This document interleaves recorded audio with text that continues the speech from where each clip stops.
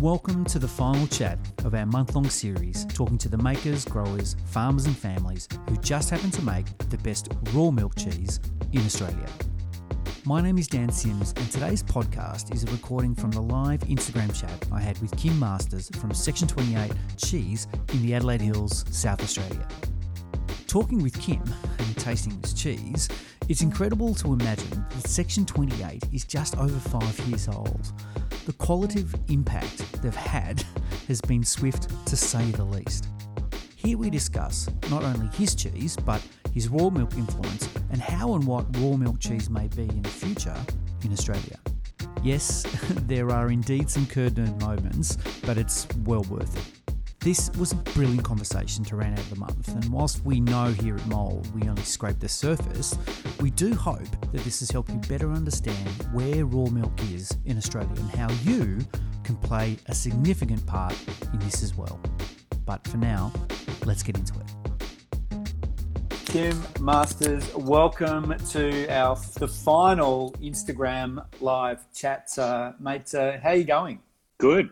Hey, congratulations, Victoria, as well. We've been rooting for you. Is that the right word? Rooting for you from this side. It's an amazing vibe, I've got to say. You know, it's been tough. Took one for Team Australia, but we're through. We're on the other way, on the other side now. So this is the good part. This really is the good Excellent. part. Have you got yourself a drink? I have. Adelaide Hills Pinot, BK Wines. Yeah, BK, absolute legend. Big fan of his wines for our sister event, Pinot Palooza. We're big fans of his, and we've just got him in our Pinot Palooza 12-track pack, which we launched last week, which is awesome fun. Now, mate, maybe just to kick us off, to everyone who's joining us here tonight, maybe just tell us, I suppose, a little bit about Section 28 and yourself and how you came to be making incredible cheese in the Adelaide Hills. So Section 28, the name, just for everyone, is the name of my family farm over on the West Coast, Eyre Peninsula in South Australia. But really, I travelled quite a bit, had the good fortune of working overseas and spending quite a bit of time in France and Italy, and loved it and loved how cheese in those areas was a real representation of the place, the village, the people, and I found that really inspiring. So after misspent youth, shall we say, 20 years in investment banking, decided to see whether I could pursue that passion. So and figured if I was going to do it, go out on a limb and just make Alpine style cheeses. They're the type of cheeses I'm particularly passionate about. So that's how I fell into cheese making. And you can imagine the conversation, Jo, my wife, who is 100% on board and our partner in this, but you can imagine the conversation with her when she's like, "You want to do what?" So there you go. Yes, I can imagine. I know what you mean. I should say as well for everybody who's watching tonight and tuning in, if you've got any questions, please post them through in the chat. We'll most certainly get to it. But Kim, this is the question that I've been asking everybody. It's such an easy question to start with too, as a caveat. And obviously this month's entirely all about raw milk cheese in Australia. Why don't you tell us what is raw milk cheese and why should we care about it? Look, I think it's a really good question because there is, and we're seeing more and more differentiations and different ways of describing raw milk cheese. For me, is the milk that you're using at the start of the process pasteurized or not?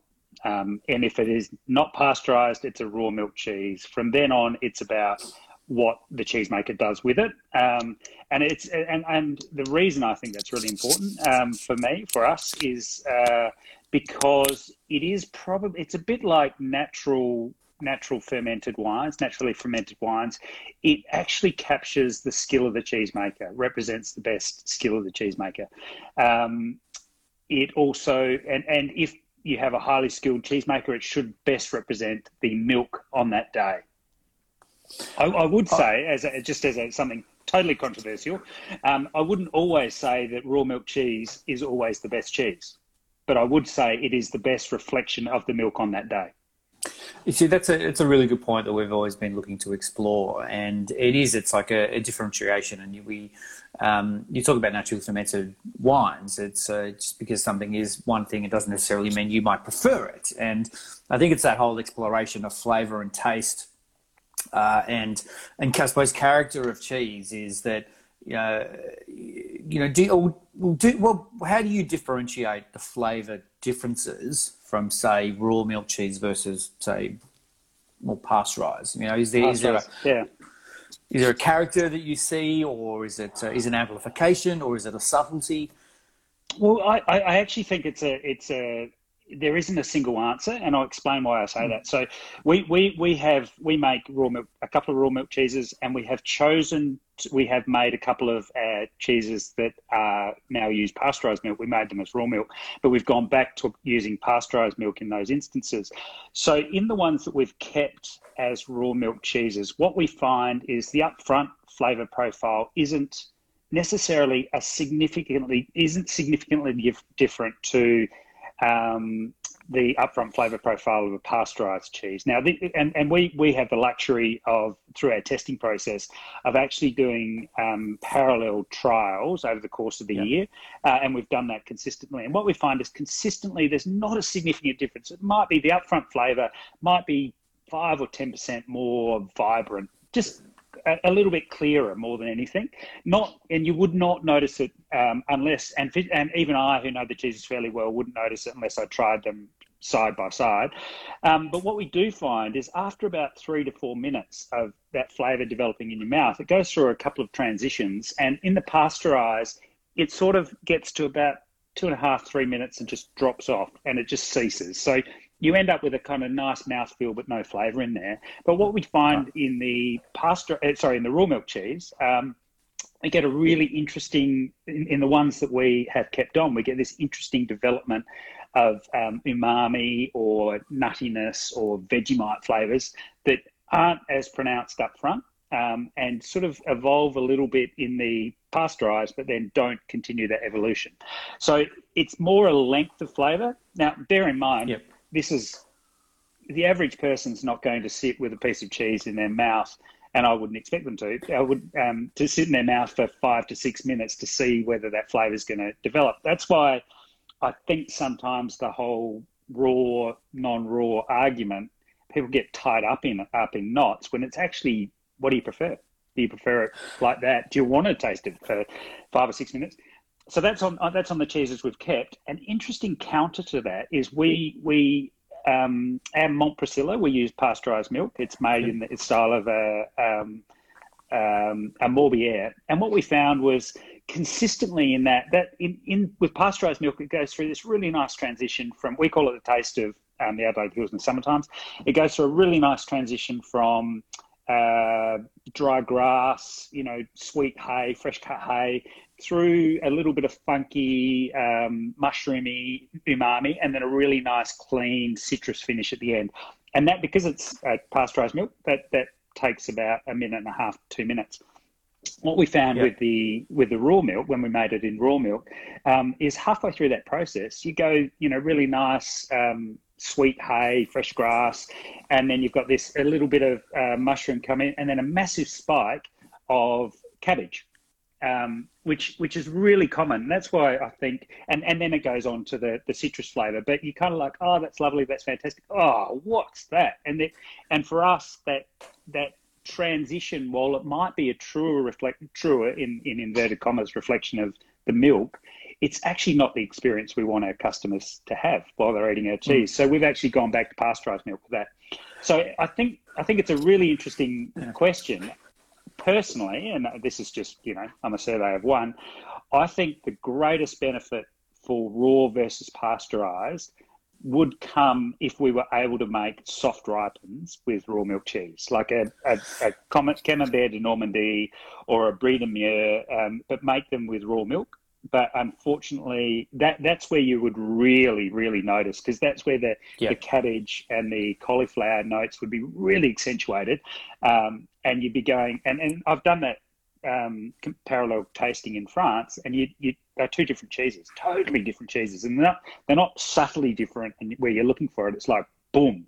I think that's why it's a long-winded answer to a very short question, but it's not as simple and cut and dried as it might think. But it isn't, is it? And that's the thing in Australia. This series of conversations that we've been having, talking about the evolution of I suppose styles of raw milk cheese in Australia, and obviously.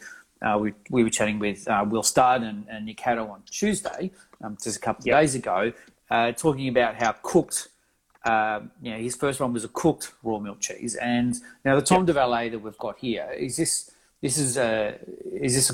cooked cheese, or how do you describe this? Yeah. And this is where we come back to that, people are now starting to talk about, is it cooked or uncooked? For me, if it's not using pasteurized milk. Yeah, well, it just means you've heated the curd after you've cut it. So after you've added the rennet and the cultures, you've heated the curd by a certain amount. What effectively that means is you're getting a thermisation. So a Comté or a Gruyere is a cooked curd, or it's used as semi-thermised. It's a semi-thermised process. So there are different, but really. And I think we sometimes do ourselves a disservice in talking about these things as being a differentiation between cooked and uncooked, or raw and semi-raw. But as a cooked curd, so we cook our Tom de Valais. We heat the curd like in a pasteurised or an uncooked. You might heat the curd to 35, 38 degrees, depending on what sort of cultures you want to activate. We cook ours to 48 degrees, which basically means all of the mesophiles, all of the low temperature cultures are killed, and it's only the thermophiles, the high temperature cultures, that remain in that process.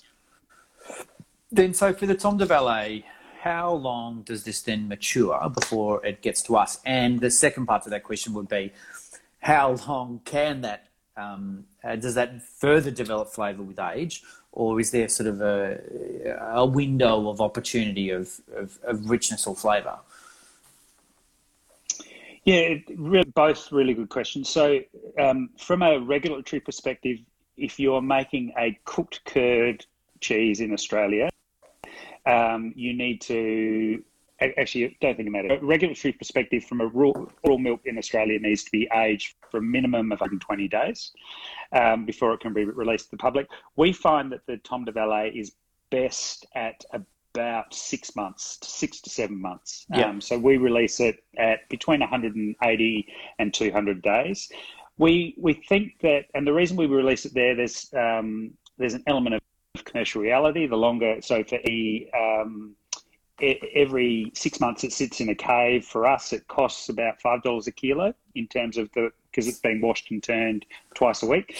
But we also find that after about 9 months, 8 to 9 months, that vibrancy that you get, the vibrancy and the freshness of, you still get a milk flavour. You get the milk flavour up front, a freshness of, like the grassiness, a little bit of grassiness. At the back end, you get the nutty umami flavour. Now, what we find is after about 9 to 12 months, you lose that. Certainly at 9 months, you lose that milky freshness, that milkiness, so you don't get the hint of milk. And after about 12 months, you get an earthy, like not dirty, but an earthen forest floor sort of flavour that comes through, which actually for us means it's a very different cheese at that point. Not a bad cheese. It just means what we set out to create. Yeah, it's I always find that interesting, and what I've enjoyed most about the collective of actually having an opportunity to see how some cheese ages over a period of time, and I think that's been fascinating. Let's say, hi Olivia from Harper and Blom, she's just tuned in. Hi, how are you going? I'm sure she's got some amazing questions, and it's always it's having access to that. being able to see cheese evolve and change over the period of time, and again trying to find that right window of style that that gives you that I suppose the idea of what that pleasure is, and then but saying that because I've tried some of your Monforte, some aged Monforte, which literally just blew my mind, but again it's that trying to find that balance between that extra level of richness that can be confronting to some people, but at the same time, cheese junkies and flavor nerds like myself just seek and crave. It's that balance of all. It's a really good example with the Monforte. It's a really good example where we find we release it around 12 months at the moment. It's a raw milk cheese as well. We find that's a good real balance, and philosophically we believe that in Section 28 we believe sort of 40% of the work's done by the dairy farmer. So 40% of our work is done before we even pick up the milk, and then we shepherd it through the production process, and then we do a lot of work in the affinage. So we want to release a cheese to the public who can thanks, Scylla. Chilla's saying that Monforte should be a Class A drug.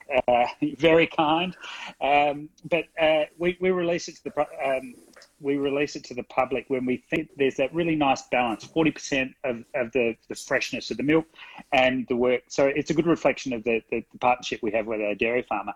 With our Grand Reserve, we keep that for out to 2 years, and you lose a lot of that freshness up front. So at 2 years, it's all about its ego. It's all about us and our work, and it's a really different. And I've got one in the cave that's years old, so it's one of the first ones I did, and I've taken a plug of that. It's awful. I'll be honest. It tastes like.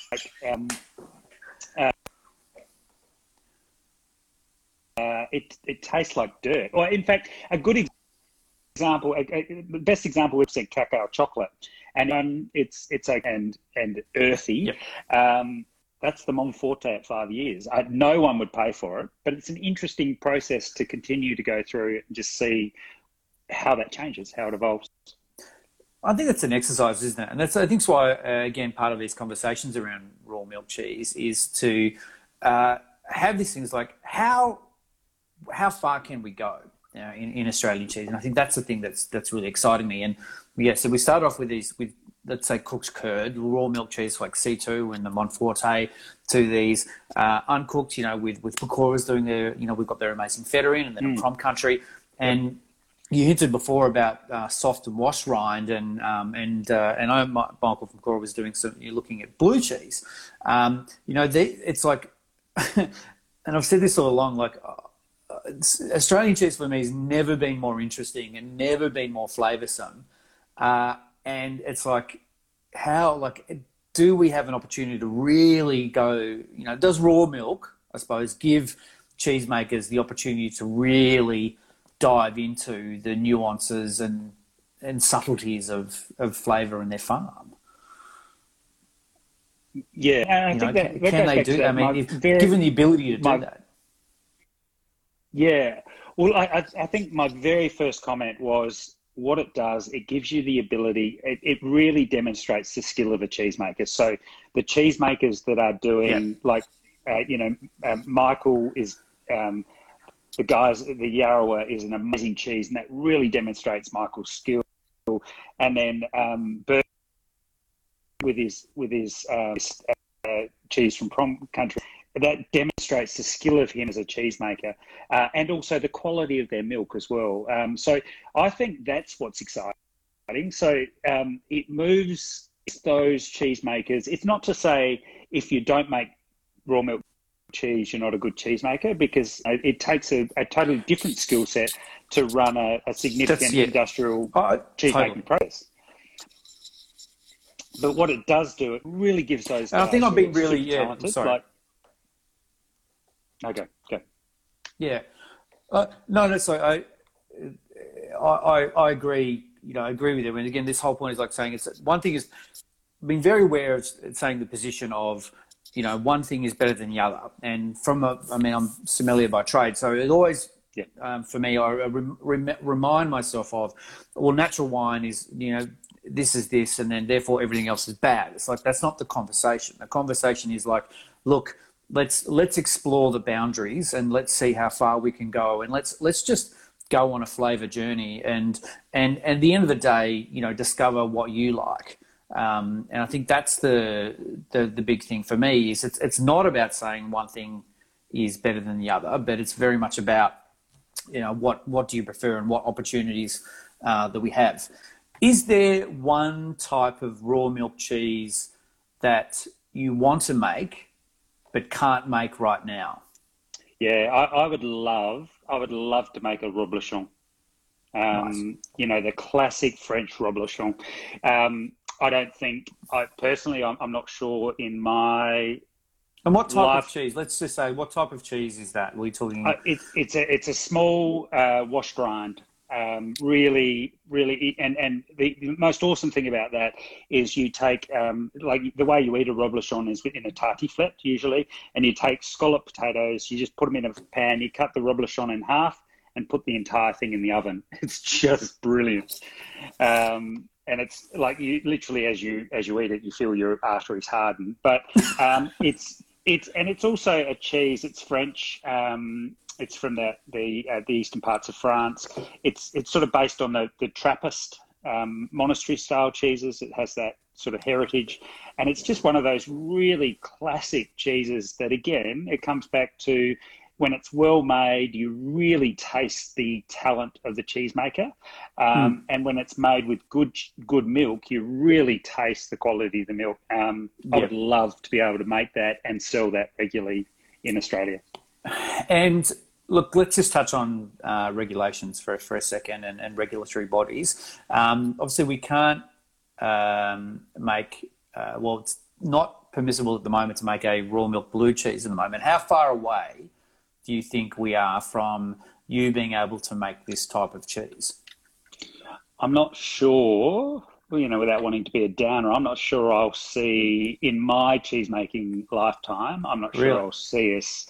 Look, I don't know. You never say never. It really, the challenge we have is, the biggest challenge I think is we really struggle to have a non-emotive conversation or debate with the regulator and the general public about raw milk cheese. And when we can actually have that non-emotive debate, then it's a no-brainer. Having said that, I would say reblochon is probably one of the most risky raw milk cheeses there are because it's a washed rind. And in fact, the reblochon, I've spoken to a couple of reblochon producers, and they are more tested than any other type of cheese, a cooperative in the world, they say. I don't know how verifiable that is. But they also say the thing about it is it's a petri dish for pathogenic microbes. The style of cheese is exactly what you want. If you wanted to grow the wrong kind of microbes, that's what you do. So reblochon's probably not one that I'd lead with in the argument to get the regulator to look at getting a broader range of cheeses able to be made. But look, I think if we can, the work that you're doing through the MOULD Collective, the work that Burke and Michael have done in terms of getting, pioneering those uncooked raw milk cheeses have been outstanding, and we owe a huge debt of gratitude to them. And that if we can move from that emotive, raw's bad or raw's good to actually there are some cheeses that are risky and some cheeses that are not risky, and one of those risks is how the milk is treated before the cheese making process starts. That's a different conversation. Yeah, and that's sort of been general theme that we've got here is, and I think it's when you've got these. When we're talking about Pecora and yourself and this connection to farming and milking and looking and even Nick Dan and Bruni and all these small, let's say, micro dairies really is kind of what we're talking about, is that having that attention to detail and care and nurturing of getting the product right, getting the milk right. to then be able to translate that. I suppose there's more protective,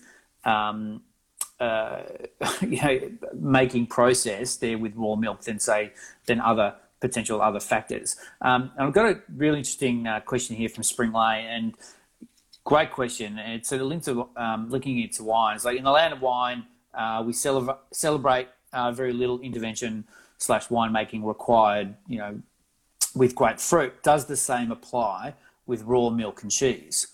I think that's, referring to, I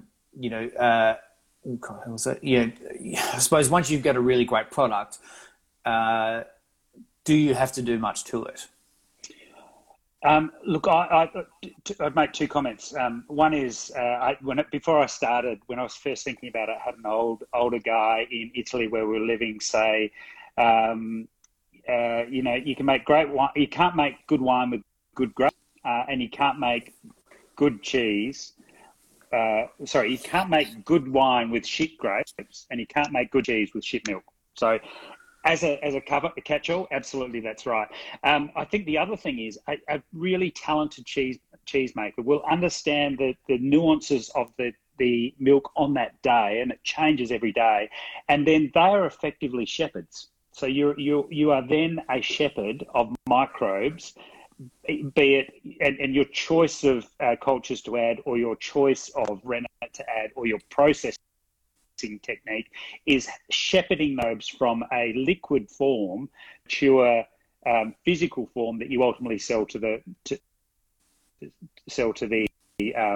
consumer. So, great cheesemaker is a shepherd of the core essence of that milk all the way through the cheese making process. So yeah, absolutely. And if that's the definition for me, that's the definition of a great cheesemaker. If that's the definition of a great cheesemaker, and you start with terrible milk, it's dirty or it's tainted or whatever, then a great cheesemaker will shepherd that taint and that dirt all the way through, and you end up with a dreadful cheese, and it won't be anything to do with the cheesemaker. Yeah, such a... Yeah, absolutely. And it's funny looking at the wine thing is that, so I've seen pretty bad grapes turn into okay wine. But yeah, I think it's that, and I suppose when we're talking about the concept of terroir, really, it's that idea of telling a narrative around what has happened to that cheese or that milk, which relates back to the animal and the season, which is then articulated into a final product.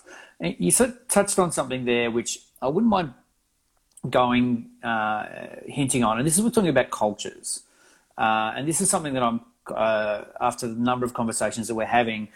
I mean, with cultures, I mean, do you have your own cultures, or do you use? I mean, where are these cultures from, and what sort of impact do you see them having on the cheese making process? Answering the first part of the question first, the only cultures we don't have any native cultures in Australia. We don't have a culture manufacturer in Australia, and there is a general reluctance to approve a process that sees you capturing the cultures from the previous make and continuing to use it. So we use a direct vac inoculation method. We find that gives us, because the other two reasons that the regulator doesn't like it, because it introduces a significant element of risk. From a cheesemaker's perspective, as much as the market talks about loving raw milk cheese, the tolerance making a mess of it, which is what the risk that you do if you're using something from the day before, is zero. So you need consistency, and you need to be able to control that process. So that's the reason most cheesemakers use a prepackaged culture. In answer to how much difference does it make? How much difference does that culture make to the end cheese? 100%. I could make two cheeses, exactly the same process, using two very different culture mixes, and they would be poles apart, materially different. So the hesitation with regulators to not, I suppose my question there is like, what is truly amazing Australian cheese? We're talking about the importance of milk, and we're talking about the importance of seeing the story of that milk all the way through, and then we're introducing a culture that, as you said, can talk about that flavour. So what is the hesitation, with regulatory bodies about creating, I suppose, an Australian culture here? Is that? I think is it that hard? Yeah, look, it's and that's a very naive question as well. Yeah, and I should qualify what I say in terms of saying you can choose cultures that make very different cheeses, but most of the raw milk cheeses that you're talking about today, Australian raw milk cheeses, have minimum cultural input. So you use an acidification culture, which gives you an acid drop, doesn't actually add any flavour to the cheese, or it doesn't have to. It really depends on the choice. And certainly the ones we use, all they do is they give us an acidification, which gives us the ability to control that acidification process, which enables the existing naturally occurring organisms to grow and flourish without being sort of captured by other issues. So that's the way we make our raw milk cheese, which is really the minimum intervention that you're talking about. It's not intervention, it's minimum. But the reason the regulator has they used to call it back slopping, that was the old technique. I mean, and again, 101 of branding. Terrible name. Exactly. I just can't get my head around it. But that's what they used to use it. And all of our cheddar used to be produced using a back slop technique, where you would take a little bit of whey from yesterday's milk, you would sit it in a bucket overnight, you'd culture it up, and then you tip that back into the vat of fresh milk the next morning. And in France, so Comte, they do that. Actually, all over the world. In the old world, they use that technique really successfully. But the biggest issue is, if you can imagine, so you might have one pathogenic risky bacteria in that bucket, just because for whatever reason, however it got there, it doesn't matter.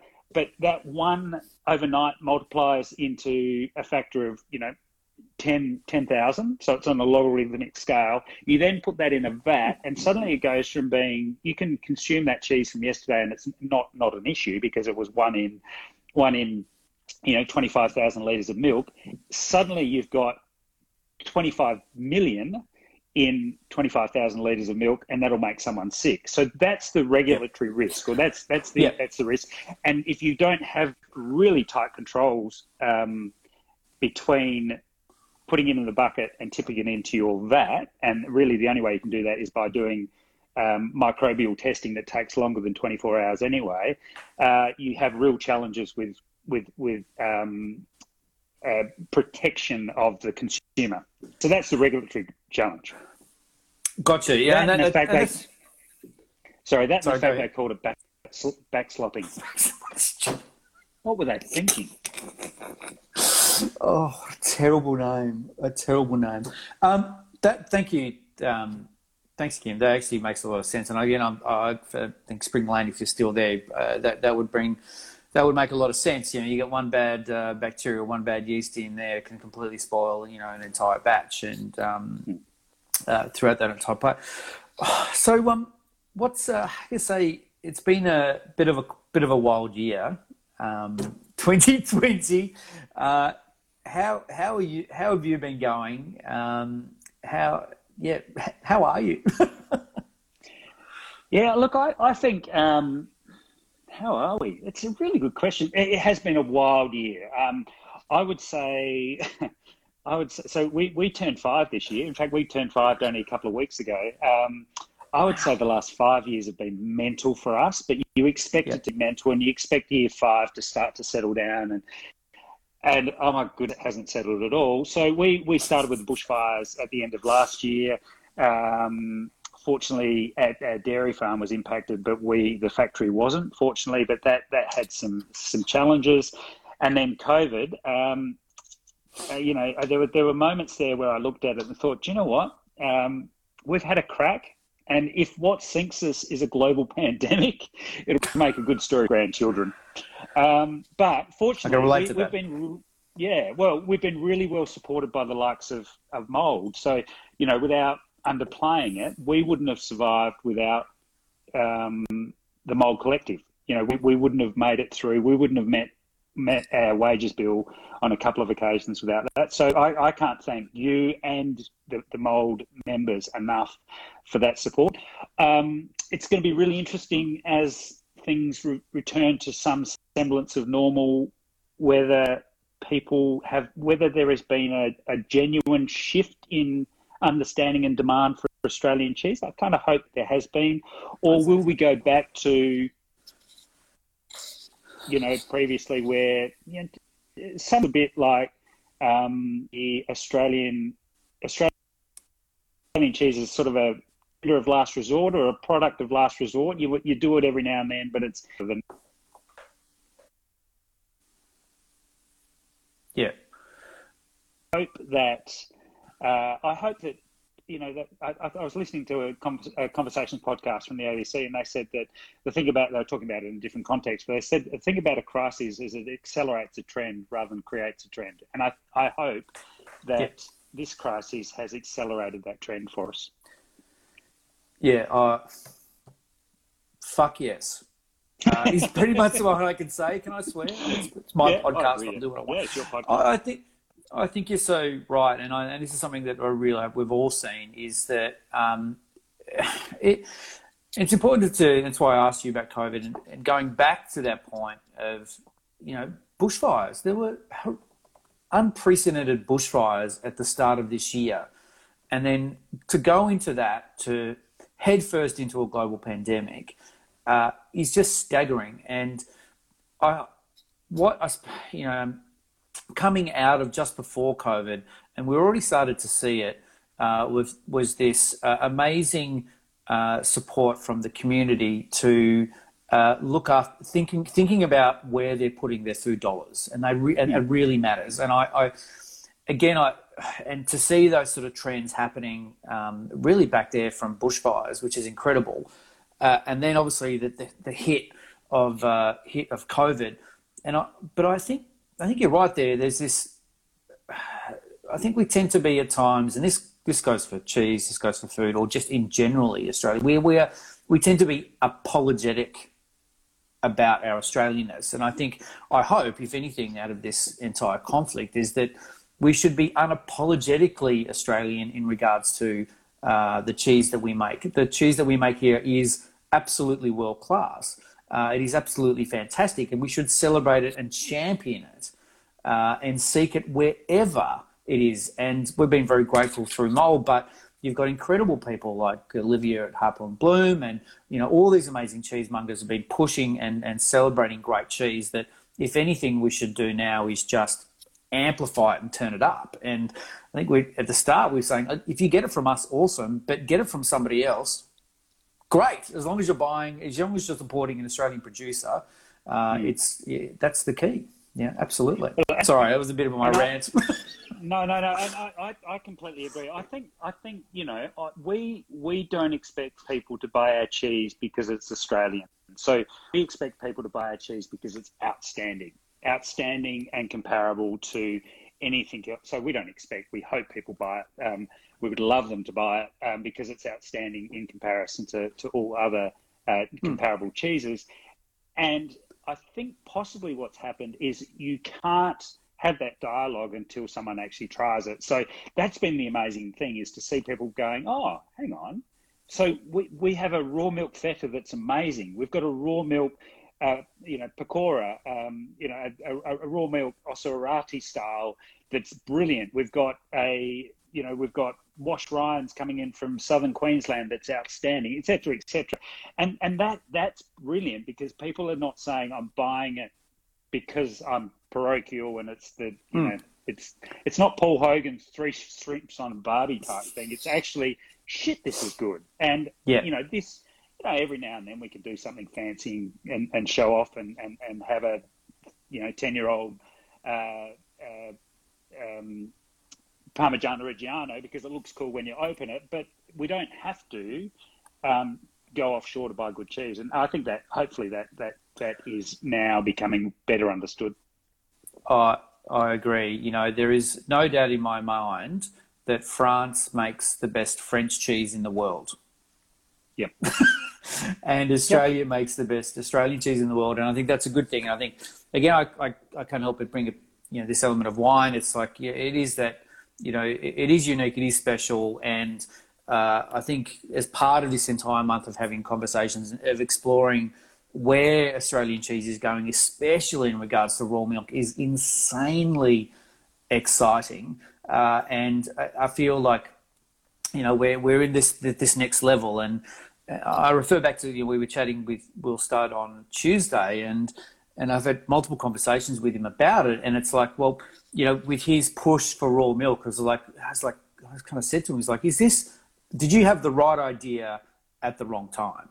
If you pushed this, or did we have to have that, that conflict and that push then to open everyone's mind to go, actually, you know what, maybe we could go down this road and pave the way. And I can't help but get the feeling that we're on the verge of like another growth period of exploration of what great Australian cheese is, if we allow cheese makers to create and make cheese to the absolute best of their ability. And if raw milk cheese is a lens for that, then that can only be a good thing, surely. Yeah.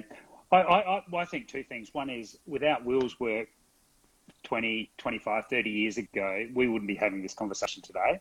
Yeah. So you had to go through that process to get to this point. We are still a teenager, or if not we're not quite an infant, but we're somewhere between childhood and teenager in the Australian cheese market.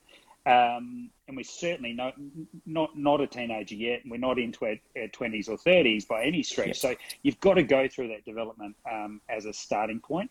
And the work that Will did, getting the hearse for the rock pool, that, we wouldn't even have that conversation now. I think what it is, it's again to that earlier comment about intelligent conversations, intelligent, non-political, non-emotive conversations about making high quality product. And if that is being had at a producer level, at a distributor and retailer and food service level, but also being understood and had at a consumer level, at the end of the day, 5 or 10 or 15 producers are not going to change the regulatory environment or the government environment. But if you have an upswell of consumers who are saying, actually, let's have a rational conversation about this, and we'll abide by the decision after we've had that rational conversation, then that's how we'll really get genuine, sustainable, long-term change. Well, everybody who's tuning in for this, you've got a job to do. Let's get behind all these incredible cheese producers, and let's champion their cause and seek them and ask these questions wherever you possibly can. Kim Masters, you are an absolute bloody legend. Thank you so much for everything that you do and the cheeses that you make. I mean, I can't believe it's only 5 years. Like, what you've done in 5 years is staggering. Yeah. I find that amazing. In some ways, it seems like it's passed in a blink. In a bloody long 5 years. So be rest assured, it's like a duck. And oh my God, there are days where that duck is paddling like crazy. But yeah, look, we've been really blessed. I think I've said this before, Dan. We've been blessed with the support from people who owe us nothing and have chosen to throw significant make investment in us, just in the way that they support us, they buy our cheese, they offer us advice, even, and we've been so humbled by that it feels like the 5 years has not been my achievement or Joe's and my achievement at all. It's actually been a genuine community effort. I get to wear the brand and drink BK wine, chat to you. It's like happy days. Oh, mate, the cheeses have always blown my mind at the festivals themselves, and I don't mind a bit of Adelaide Hills. It is absolutely amazing, and now that Melbourne is reopening, and hopefully there's a hint of borders opening soon, I'm looking forward to. I'm hoping, and I'm going to say this to everybody who's tuning in now, but I haven't even told my staff yet. I'm starting to think about March next year that we can gather again in a festival, which would be absolutely amazing. Kim, thank you so much. What an incredible chat to have this as the last one for part of a really amazing month celebrating raw milk cheese. To everybody who's been tuning in, thank you so much for your comments and your support throughout the month. Let's get behind all these amazing Australian cheese producers and start demanding and asking for fantastic raw milk cheese here in Australia. Kim Masters, thank you so much. Thank you, you're mate. an absolute legend. And to everyone else, we will speak to you very, very soon. Thank you all so much. Take care. Thank you so much to everyone for tuning in for the MOULD Cheese Collective podcast. We're all about sharing the good word about the best cheesemakers in Australia.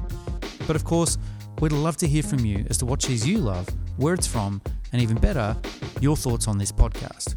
It would really mean a lot if you would leave a rating or a comment, or just share it with your mates. We have a heap more interviews to come, so be sure to stay tuned. But until next time, cheers.